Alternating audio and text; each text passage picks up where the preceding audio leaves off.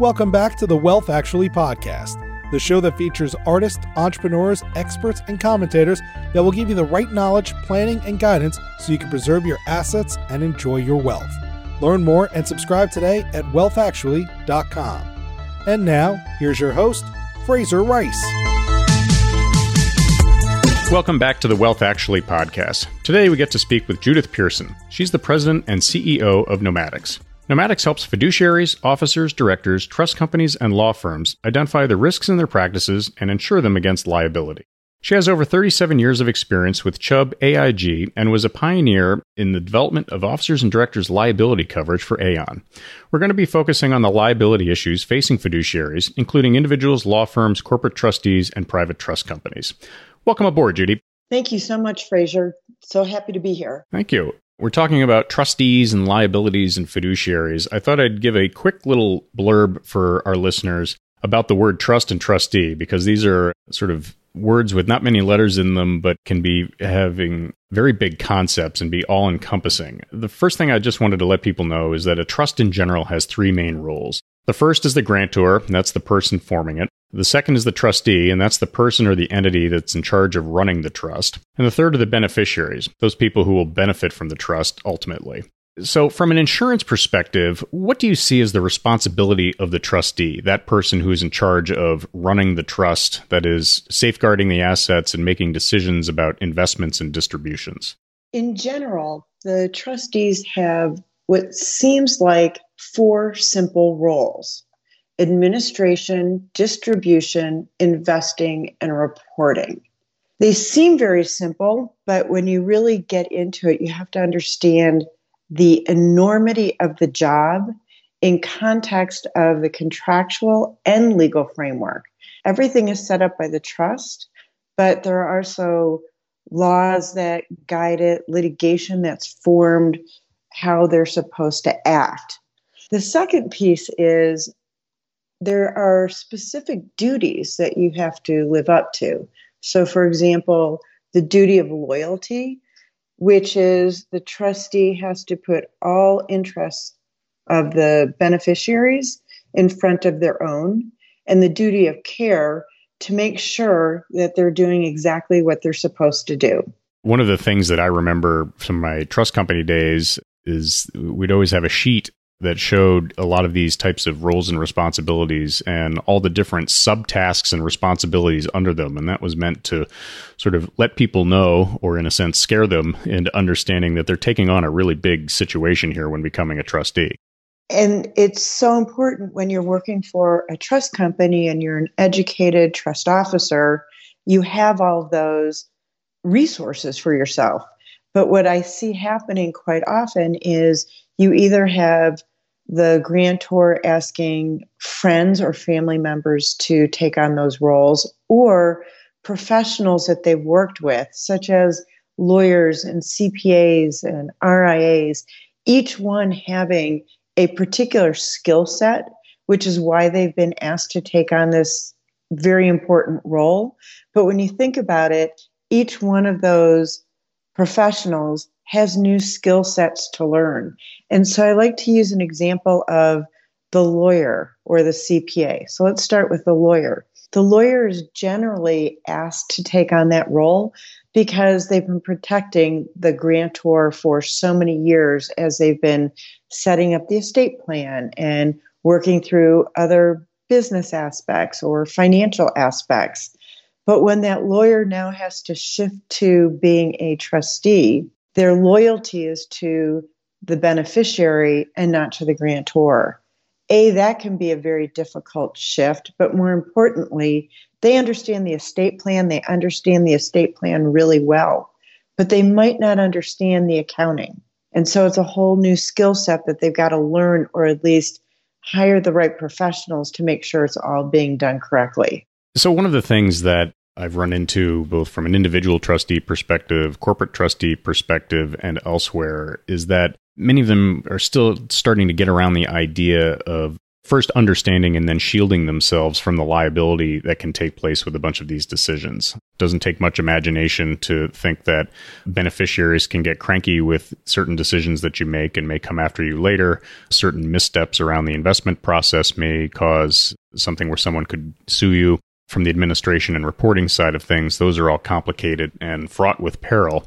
I was running through some ideas with the idea of what good practices occur when shielding oneself from liability. I did a podcast with Ike Devji recently talking about asset protection, and there were three main components that I thought were useful early asset protection 101 types of steps for trustees. The first was the idea of having good policies, procedures, record keeping, and documentation of decision making and action. Having all of that, I mean, it seems obvious, but it's one of those things where having that in place, having sort of, I would guess, good hygiene around performing the job of a trustee is a good way to reduce the possibility of creating liability-causing situations. The second one was setting up good structures to shield liability and to get adequate support for those tasks that you're taking on. That can be everything from corporate structuring, forming LLCs around yourself, special purpose entities, but also having help from experts and understanding what's taking place on that front. And then the third one is, and this is where I think we can really dive in with your expertise, is identifying those reasonable risks that take place with the job of being a trustee, and then getting reasonable insurance to make sure that when life inevitably happens and something goes wrong, you've got someone in the background able to insure your actions.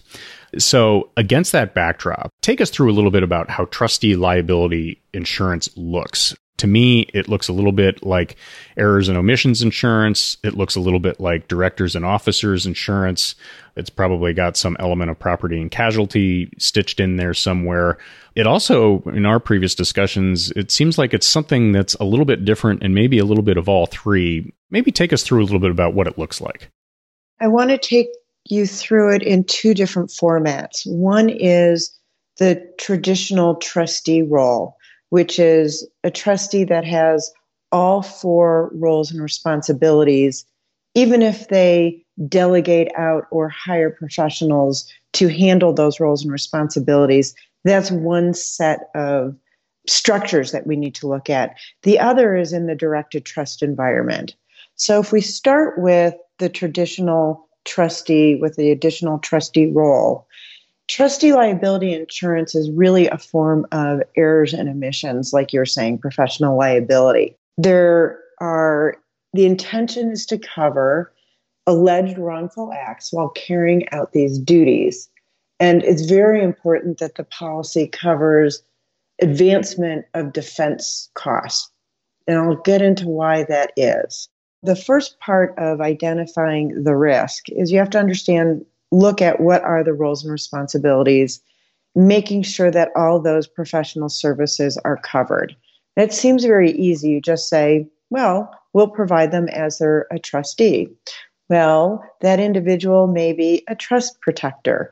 That individual may also have responsibility as power of attorney. That person may have other administrative type roles that are not covered by definition in trustee liability, but have to be added. So it's very important when you're setting up the policy itself is to make sure that you've identified all the roles and responsibilities and the services so it can be structured appropriately. The other piece is oftentimes the trustee believes that they've got indemnification. I would say a large portion, especially of older trusts, don't have an indemnification agreement in them. So it's important to look for that indemnification agreement. If there is an indemnification agreement, it always says to the fullest extent of the law, and we cannot indemnify if there's gross negligence or intentional misconduct. Well, of course, every trustee says we would never do something like that. The challenge is the plaintiff's bar. So I worked with fiduciary litigators to understand how they go after the trustees to, in that technical way, squeeze them for a settlement.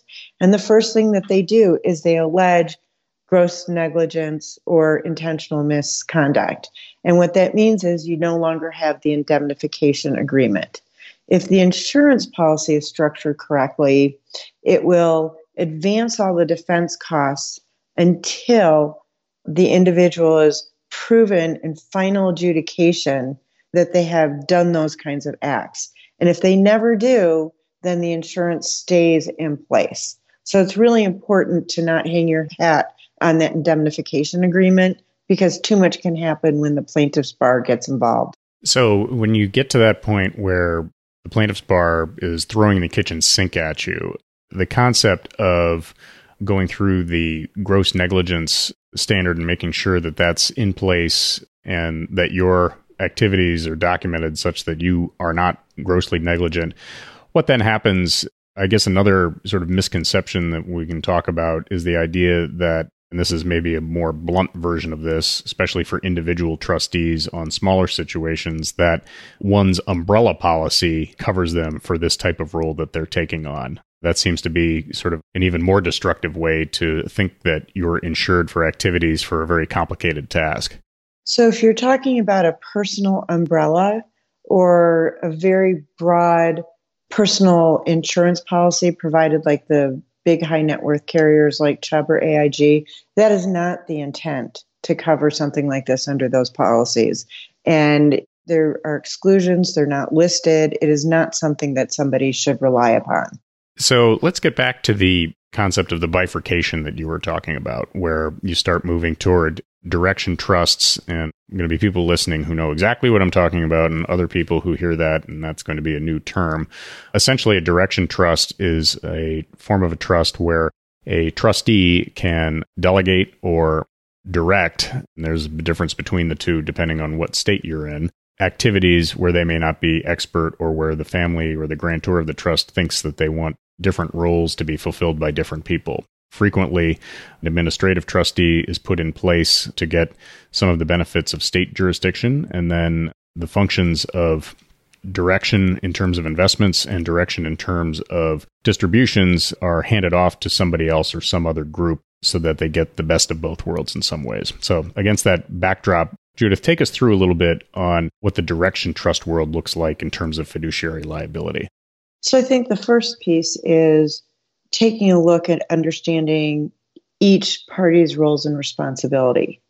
And it seems like it could be very clear through the documents, but when you look at it, oftentimes execution is different than the structure of the agreement. And we get concerned about the idea that when a beneficiary now has an opportunity for a distribution, and they call up one of the advisors or the trustees, and they go, well, that's not my job.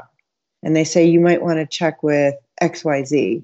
And then they call up that person and say, I want to do XYZ. And they say, well, that's not my job. You need to get to the other person. So I think the first piece is making sure that the beneficiaries are very clearly educated on the roles and responsibilities of each of, it's my made up term, fiduciary service providers. Sometimes they're fiduciaries, sometimes they're not. But in these directed trusts, you can have many, many, many different organizations or entities or individuals in control of different pieces of it. It can get very complex, and there's a lot of opportunity for things to fall through the cracks. The second piece of it is, and I think more importantly, especially in the asset protection world, we have not seen a testing of these laws yet. And my experience in the directors and officers liability world, especially in the beginning, is certain things were set up. It made a lot of sense. And then a situation would happen, and then you would get case law that would change what everybody thought was a reality. So let me give you an example, because we're following it right now. Is there's currently a case between a Houston family and a South Dakota directed trust, where the allegations are that the husband hid assets in South Dakota that were marital assets.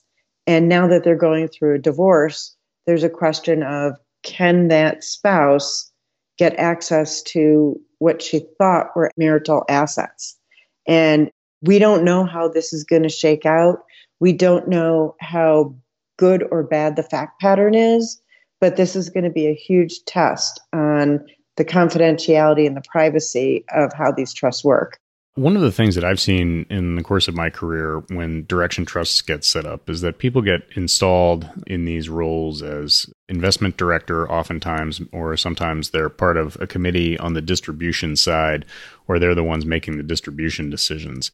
And I've brought up this scenario with people before, and I don't really get much in the way of agreement, and it strikes me as a little bit scary. But especially on the investment side, I get the sense that many people who take on those roles, especially in an individual capacity, do not understand the breadth of responsibility that they're taking on, and that the prism by which they make investment decisions changes when taking on that role within the context of a trust.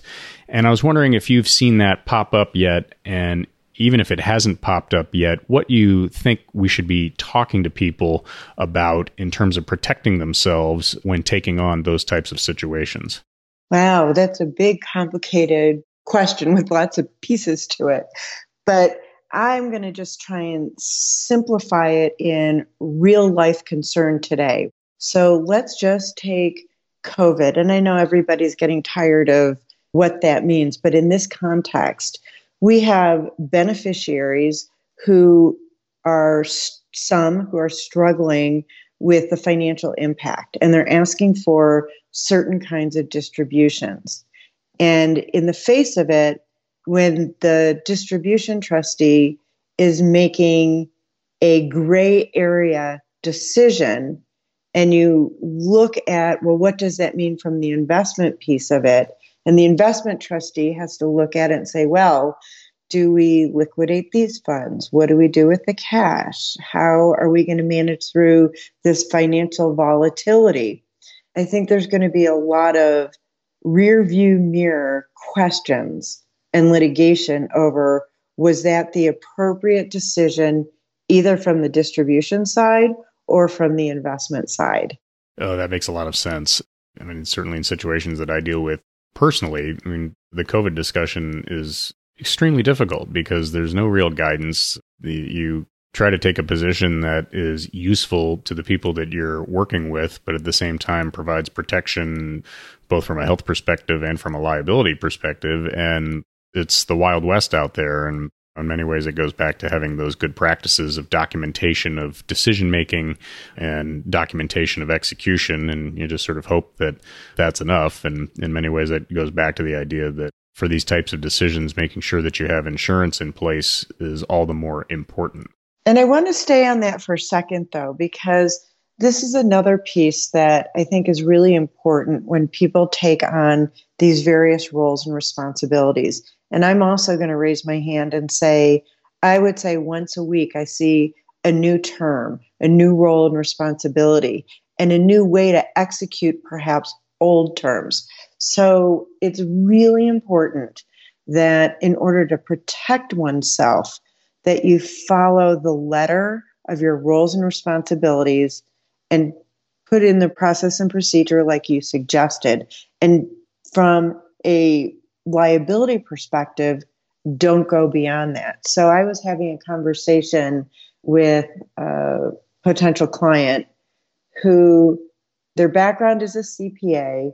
They're now retired, and they've asked to be a trust protector in a very traditional sense of the trust protector, which was limited to being able to hire and fire the trustees and perhaps decant into a different jurisdiction. But because the person is extraordinarily professional and wants to do the correct job, they asked for all the investment statements and all the reports from every one of the other service providers. And now that put that person in a liability situation because they were going above and beyond the call of duty, but then also I think expands their liability because they're doing things beyond what they were asked to do. But they've now inserted themselves, and now they have to look at whether the investment trustee is performing appropriately, whether the CPA is now providing all the appropriate accounting and tax and what have you. So I think it is really important for people to understand exactly what their roles and responsibilities are, and from a liability perspective, stay within those guidelines. It brings up a great point where if you're doing sort of what you think is a diligent job, but you go beyond the job description, if you find something, it almost ascribes a new duty in terms of sort of acting on it and remedying that situation, which I think is what you were describing. I mean, and if you don't do it correctly, then people will come back to you and say, well, your job title was trust protector and you came upon something even though it wasn't really your job to do it, but your ultimate job was to protect. You've got some explaining to do. Does that track? I think it's an extraordinary gray area, and that's going to create a lot of liability. And I think the other piece of it is there are so many opportunities for creativity and structure, which is absolutely great for the families.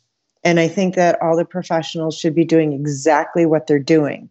However, because there's all this creativity and potential misunderstanding of what's available for family offices, that they need to really have somebody from a risk management perspective look at what they're doing. And I'll give you an example. I have a client right now who, it was a third generation who came to us and said, we'd like to get trustee liability insurance.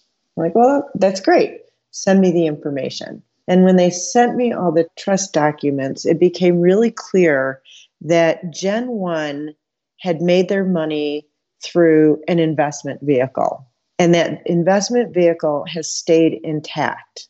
And the people who are managing that investment vehicle are also, on one hand, co-investing with the family, and they are also trustees for all of the trusts. And when you look at it, even though it's not structured in a traditional directed trust where you have these bifurcated roles and responsibilities, they're acting as such. And the only way to put together the insurance program was to put it together as a holistic structure, including the investment vehicle as well as the trustees. And so I'm just saying that it's a very complicated world, and they're being created for all the right reasons, but it's important to have somebody looking at the whole picture to make sure we can understand what the risk looks like so the policies can be structured appropriately. That's interesting. So I saw a presentation that you gave recently that talked about some of the reasonable risks that people in the trustee world are thinking about and some of the questions that people in the profession are asking. And I thought maybe we'd go through a few of them because I think these are things that are important to have in someone's radar screen. The first is sort of the TOLI world and life insurance. What are you seeing on that front? Well, we're seeing that a lot of the very complex, large life insurance contracts are underwater, meaning they're not performing as expected because we've had 10 years of low interest rates and low returns. And so the original internal rate of return calculations are not acting as they should. So somebody might look at their policy, think that it's going to operate in one way, yet they're underwater by millions of dollars.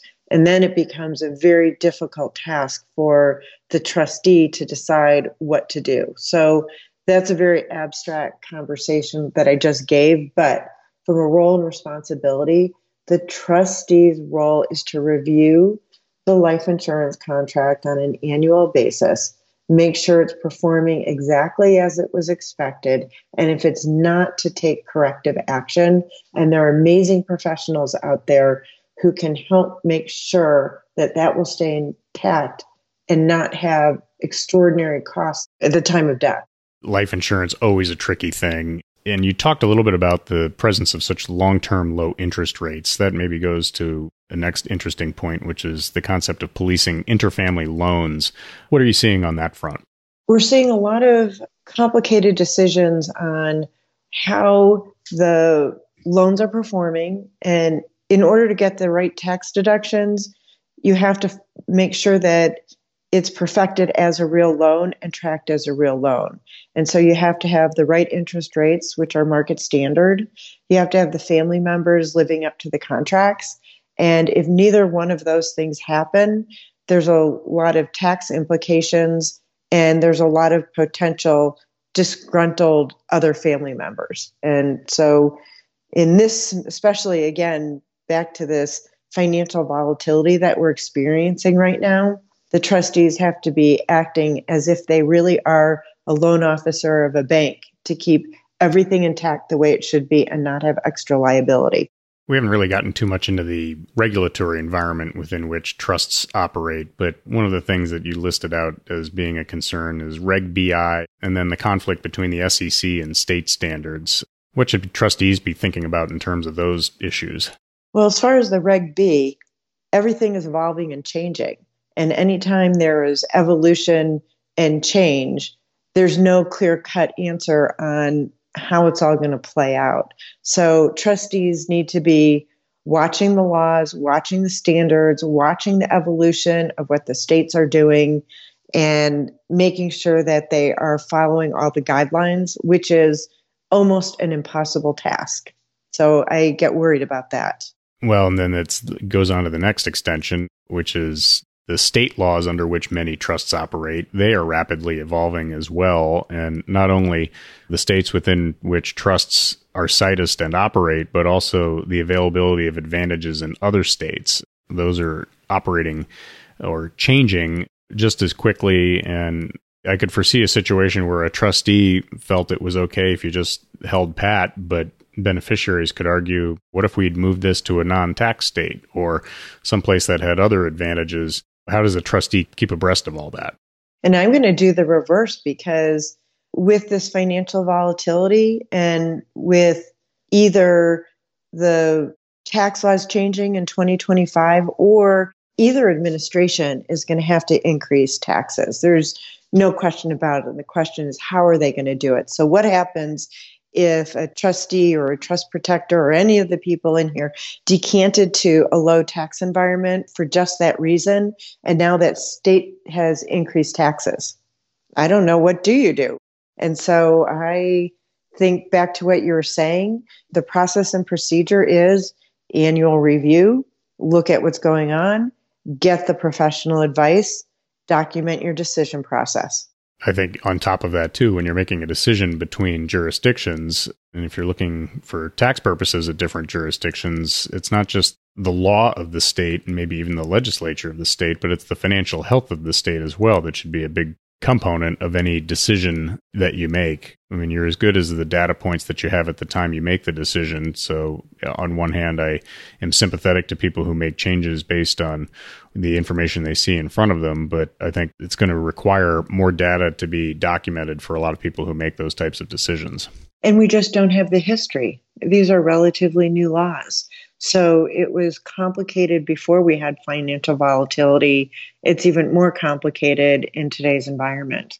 So we talked a little bit about the South Dakota marital case. Are there any other major cases that are on your radar screen that you think are going to have an impact throughout the industry?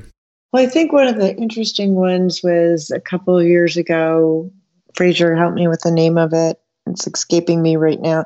Not the Kastner case. Not sure, but I can fix that in the show notes. The scenario was basically, it was a Missouri beneficiary versus a South Dakota trust, and it was a tax case.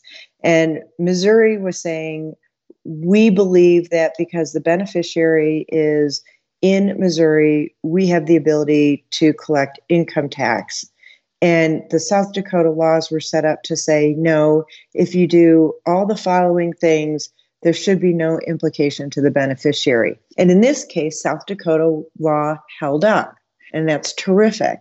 But it's because they did 5 basic things correctly. So the question then becomes, all right, we now have a first precedent on how the case is going to be litigated. But now what happens if you have similar laws in, I'm just throwing this out, in Wyoming, and now the beneficiary is a California beneficiary? And do we think it'll work out the same way? Maybe, maybe not. Or what happens if 4 of the 5 things were done correctly, but 1 wasn't.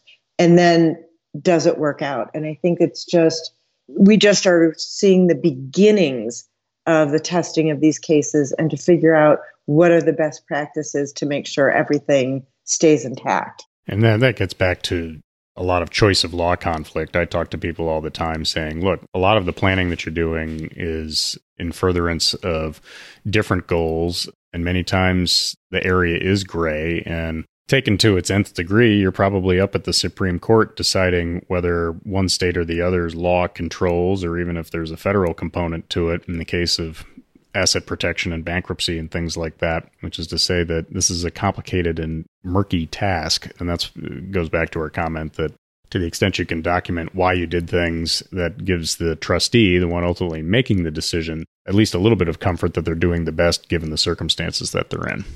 And what I also think is fascinating is you just take a look at South Dakota, who basically says any litigation gets sealed. Well, how accurate is that?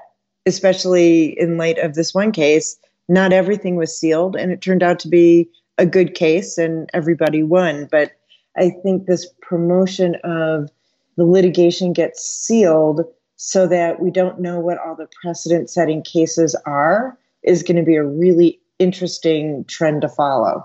That is going to be, I was going to talk about your predictions for future trends in a second, and I will. But one more couple of bullet points here is the concept of sort of investing in internal and external funds and the presence of conflict of interest in mutual funds and things like that. This is a particular bugaboo of mine, especially when dealing with proprietary products and the concept of active versus passive and low cost versus high cost and various components of decision making there. What are trustees worried about on that front? Well, it depends on in what role you are as a trustee and who you are. So if you're completely independent, obviously that's not as much of a challenge as if you're the investment trustee from an institution and there's pressure to look internally versus externally. And this has gotten litigated time and time and time again, but the plaintiff's bar hasn't stopped coming after it. So for the most part, the institutions have won thus far, but because the plaintiff's bar keeps pushing this issue, I don't think we know what the ultimate answer is on that one either.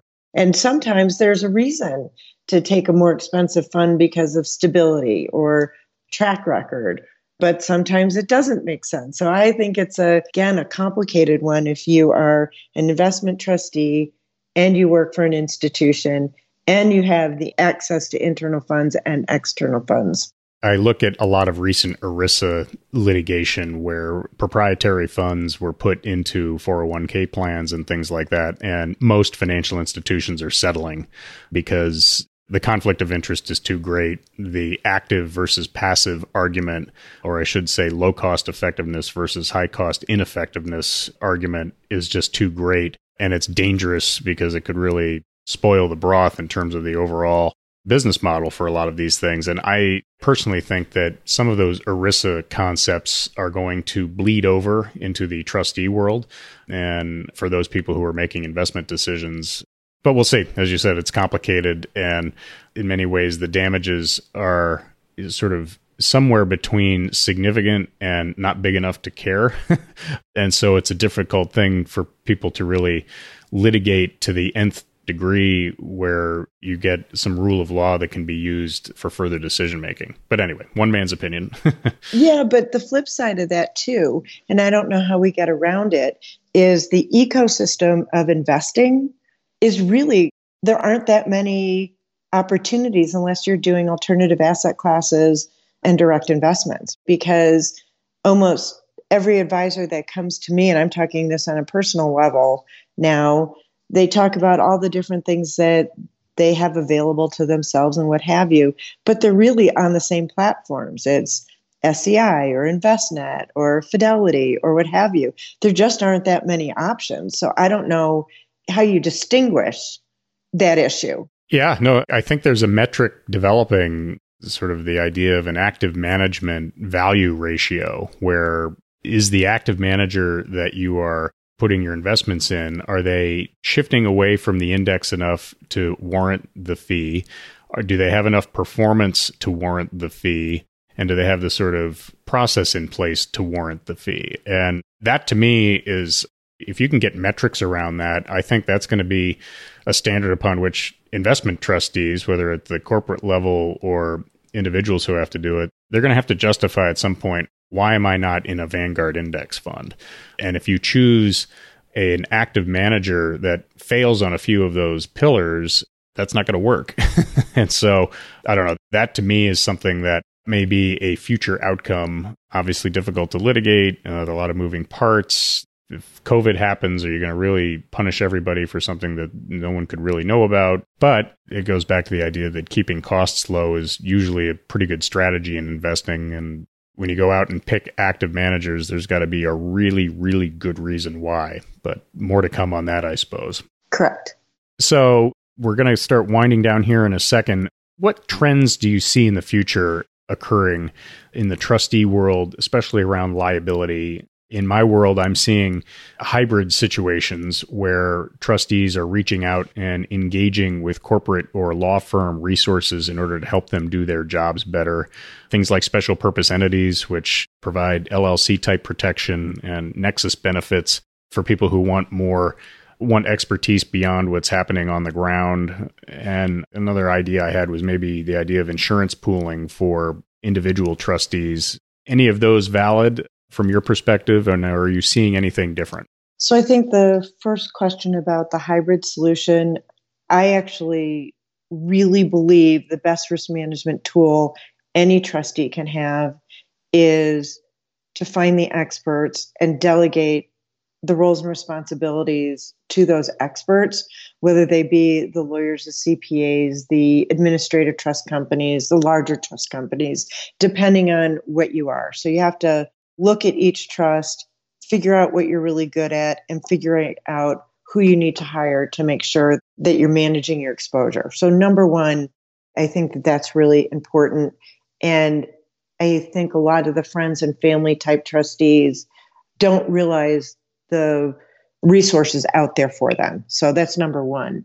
Number two, all these different special purpose entities and LLC wrappers and all of that, I think they become very complex and offer limited risk mitigation. And so I think it's really important that you identify what the risk looks like, mitigate as much as you can, but trustees have personal liability and they should have insurance. So that's the way I look at the process.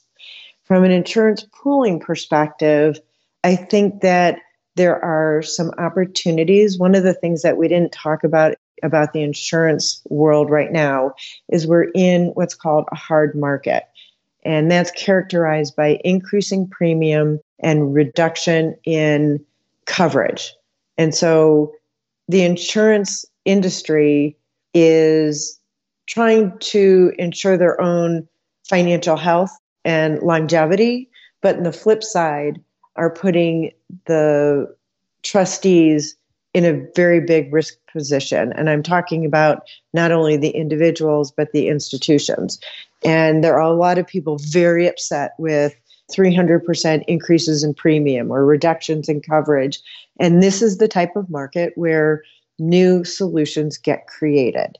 I think insurance pooling, which could be things like risk retention groups or captive insurance companies or other types of risk transfer vehicles, we're all investigating these from a longevity perspective. You just have to be really careful on how they're structured and make sure that they make sense. So it sounds like I didn't give an answer. I think they make a lot of sense in certain situations and they make no sense in others. Like I was just reading an article in the directors and officers liability world. There's a small trend for CEOs to indemnify directors for liability. And there's so many reasons why that doesn't work.